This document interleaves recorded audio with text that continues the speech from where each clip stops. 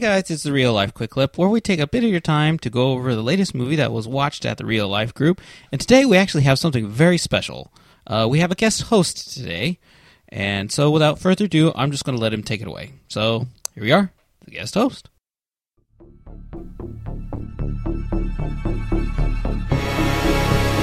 Hi everybody, you're listening to the Real Life Quick Clip podcast. I'm Ryan, and I'd like to start by thanking Derek for letting me help out with this episode. This week we watched the Leica-produced stop-motion masterpiece ParaNorman.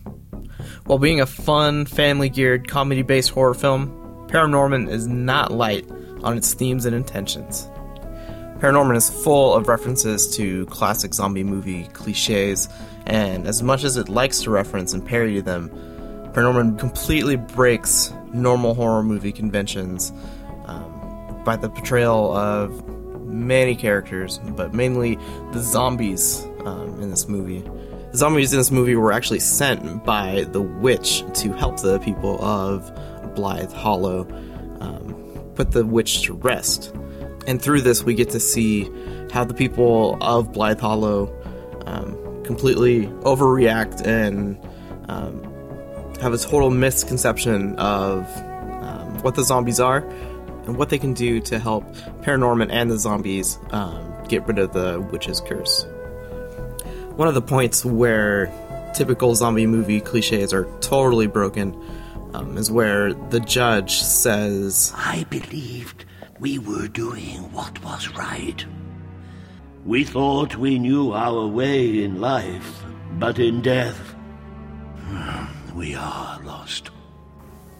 And it's at that point that Norman gets a chance to redeem the zombies and gets to put them to rest, and finds out that they're actually have been sent to break the witch's curse and ultimately put the witch to rest to break the curse. And I think it's at that point that we can put the evangelical label on Norman, as he's the one that has answers and has a mission to save the people of his village, and the ways that he goes about to do it are something that has never been done before, and he has an idea that can save the people, but they have been just too scared and have been misled this entire time. And when he reaches the witch's grave and talks to the witch, where he finds out that it's actually just a little girl that was wrongfully trialed and sentenced to death for having the same gift that Norman has, to be able to talk to the dead that are still here on Earth.